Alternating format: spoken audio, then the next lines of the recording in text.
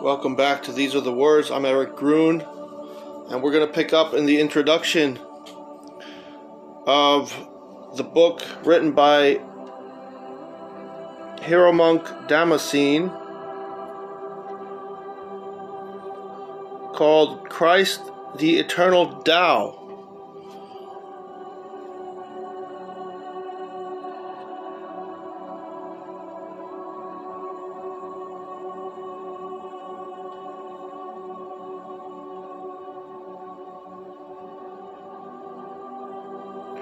The introduction. Lao Tzu and the Ancient Greeks. My teachings are very easy to understand and to practice, yet there is no one in the world who is able either to understand or to practice them. This is because my teachings have an originating principle and arise from an integrated system. This is not understood, so I am unknown. Lao Tzu, Gi Ming Xian, the translation. Of the Logos, which is as I describe it, people always prove to be uncomprehending, both before and after they have heard of it. For although all things happen according to this Logos, people behave as if they have no experience, even when they experience such words and deeds as I explain. When I distinguish each thing according to its constitution and declare how it is, the rest of humanity fails to notice what they do after they wake up, just as they forget what they do when asleep. That was written by Heraclitus.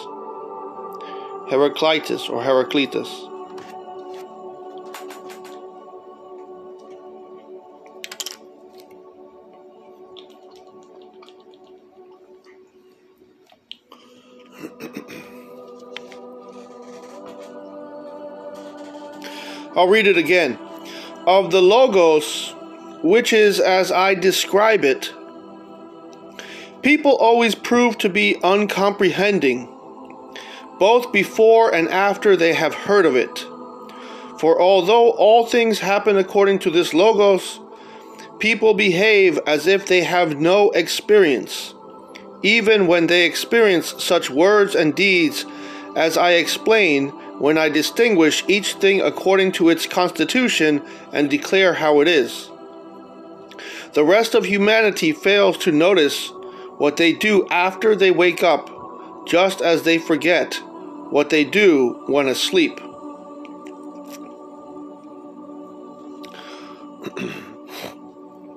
The Tao, the Tao. Christ, the Eternal Tao, was inspired by the life of the Chinese scholar Hieromonk Seraphim Rose, then known as Eugene Rose, and by his teacher, the philosopher Gi Ming Xian. In Gi Ming's transmission of the ancient Chinese tradition, one is struck by how closely it resembles the ancient Greek tradition, and Gi Ming, in fact, taught that the early Chinese and Greek philosophers were basically alike in their view of the universe. In the history of ancient China, Father Seraphim said, "There are moments when it is absolutely incredible how the same things happened in Chinese life as happened in the West, even though there was no outward connection between the two civilizations. The first of the Greek philosophers, Thales and so forth, lived about the 6th century BC, just about the time Confucius was in China and Buddha was in India. It is as though there really was a spirit of the times. Heraclitus, born in the middle of the 6th century BC, was one of these first Greek philosophers.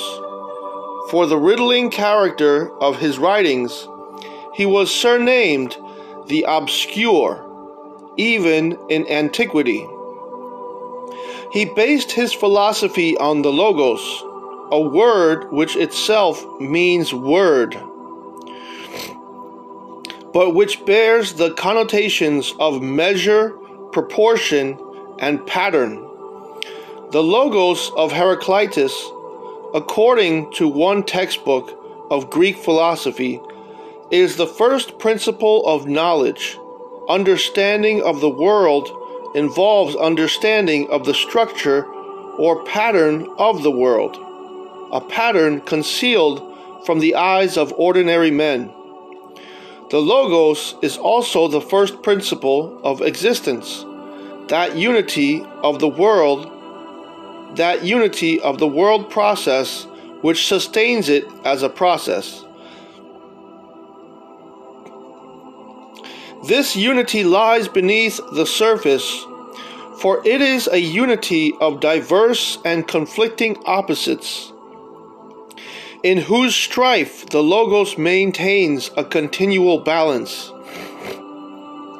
The Logos maintains the equilibrium of the universe at every moment. Although Heraclitus taught that all things change and nothing remains at rest, he knew the Logos to be itself stable, the measured pattern of flow. At about the same time that Heraclitus lived in Greece, there lived in China the philosopher Lao Tzu, Old Master. Lao Tzu wrote of the same universal pattern or ordering principle that Heraclitus styled the Logos. I do not know its name, he said, but characterize it as the Way, Tao. The Tao being a symbol basic to Chinese thought, as the Logos was to ancient Greek thought. For Lao Tzu, the Way was precisely what its adopted name signified. In its full metaphysical sense, the way, path, or pattern of heaven, the course that all things follow. The way is the uncreated cause of all things. It is the way that creates. It is the way that creates. And it is the way that nourishes, develops, cares for, shelters, comforts, and protects. The creation, balancing the strife of opposites by itself, not contending.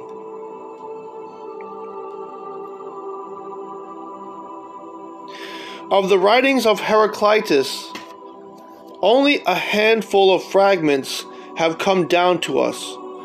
But from Lao Tzu, we have a full 81 chapters of the Tao Te Ching.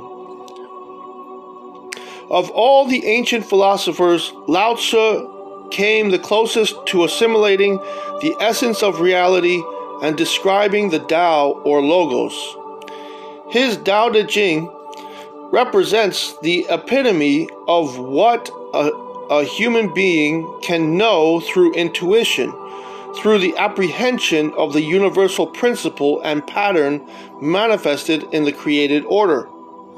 6 centuries after Heraclitus and Lao Tzu, there lived on the Greek island of Patmos an old, white-haired hermit named John. While exiled in a cave on the island, he dictated to his disciple Prochorus what he had received from direct revelation from the heavenly realm, from divine vision, and thus spoke to the world words that it never thought to hear. In the beginning was the Logos, and the Logos was with God, and the Logos was God. The same was in the beginning with God. All things were made by him, and without him was not anything made that was made. In him was life, and the life was the light of men. And the light shines in darkness, and the darkness comprehended it not. He was in the world, and the world was made by him, and the world knew him not. And the Logos became flesh, and dwelt among us, and we beheld his glory. This was that very Logos of which Heraclitus had said the people always proved to be uncomprehending.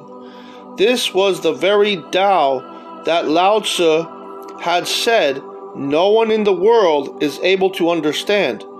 It is not without reason that sensitive Chinese translators of St. John's Gospel, knowing the Tao meant to the Chinese what the Logos meant to the Greeks, have rendered the first line of the Gospel to read, "In the beginning was the Tao." When the Apostle John wrote his Gospel, he was no doubt aware of the common Greek philosophical symbol of the Logos. But, as can be clearly seen by a comparison of that Gospel with the riddles of Heraclitus or the writings of other philosophers, when he spoke from revelation, he was not merely borrowing an old term.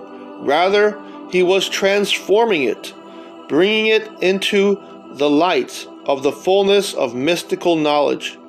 When he spoke of the Logos, it was now no longer in riddles, as from one who had only glimpsed its traces in nature.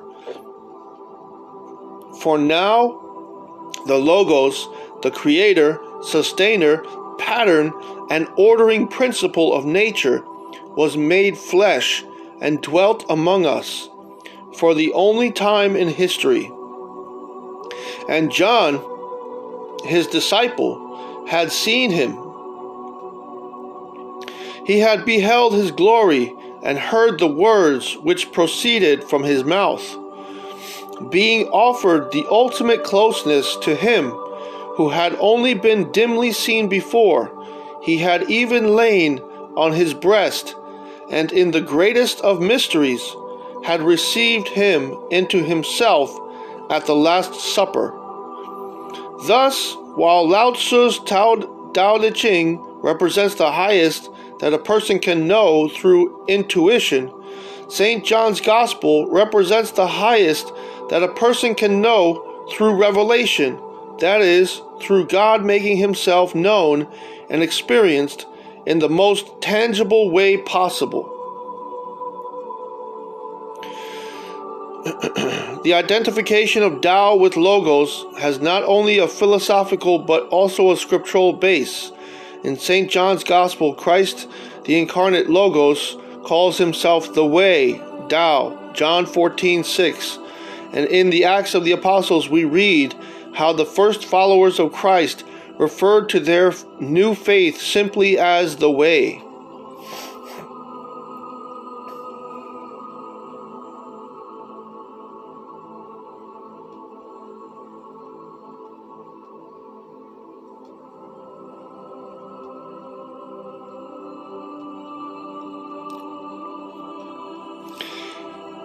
Hieromonk Seraphim and Guy Ming Xian.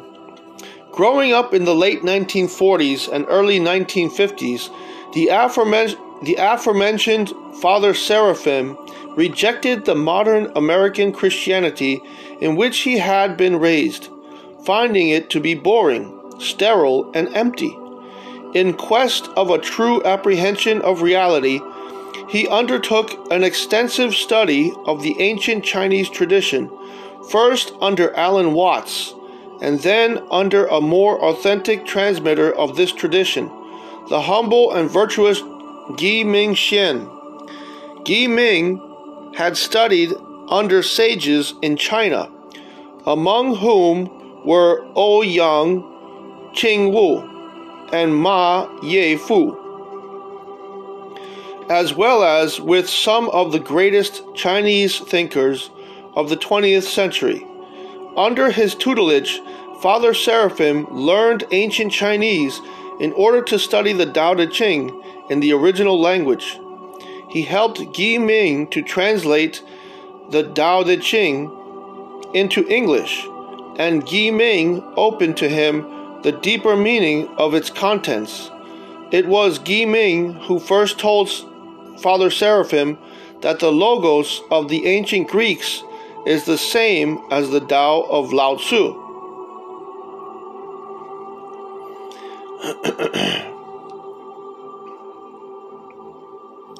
From the writings of the French metaphysician René Guénon,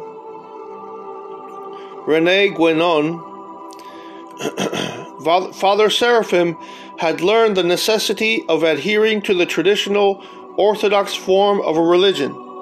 This enabled him to value Gi Ming as an orthodox representative of the Chinese tradition, and then led him finally, unexpectedly, back to the ancient orthodox form of the religion he had rejected in his younger days. Just as the ancient Greeks had once seen the fulfillment of their philosophy in the revelation of Christ, so Father Seraphim recognized the fulfillment of the philosophy of Lao Tzu in the ancient Orthodox Christianity that the Greeks, and by extension the Russians, had preserved. Gi Ming Xian later disappeared mysteriously, to the great sadness of Father Seraphim, who to the end of his days remembered him with the deepest admiration and gratitude. Father Seraphim went on to become an Orthodox Christian monk and writer in the mountains of Northern California, and since his death in 1982, he has unexpectedly become one of the best-loved spiritual writers in Russia. It was through him that the writer of the present book discovered the depths of ancient, unadulterated Christianity, and along with Father Seraphim, found it to be the fullness of what he had been probing for in Lao Tzu. This book is an offering to those of like mind, who have found much of contemporary American Christianity to be trivial and cliché, and yet who still have a longing for Christ. Through the wisdom of ancient, God-illumined Christian teachers, whom we have quoted extensively, we will show that Christ's revelation is indeed the consummation of what had been glimpsed by the great pre-Christian sages.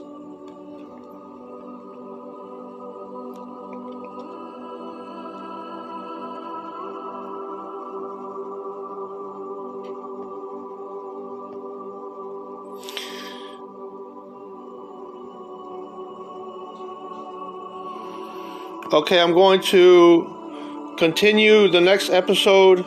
In the next episode with the third section of the introduction, modern syncretism versus ancient apologetics. Okay, so thank you for listening. God bless you. May you have a blessed day and evening. And thank you for listening. God bless. God bless.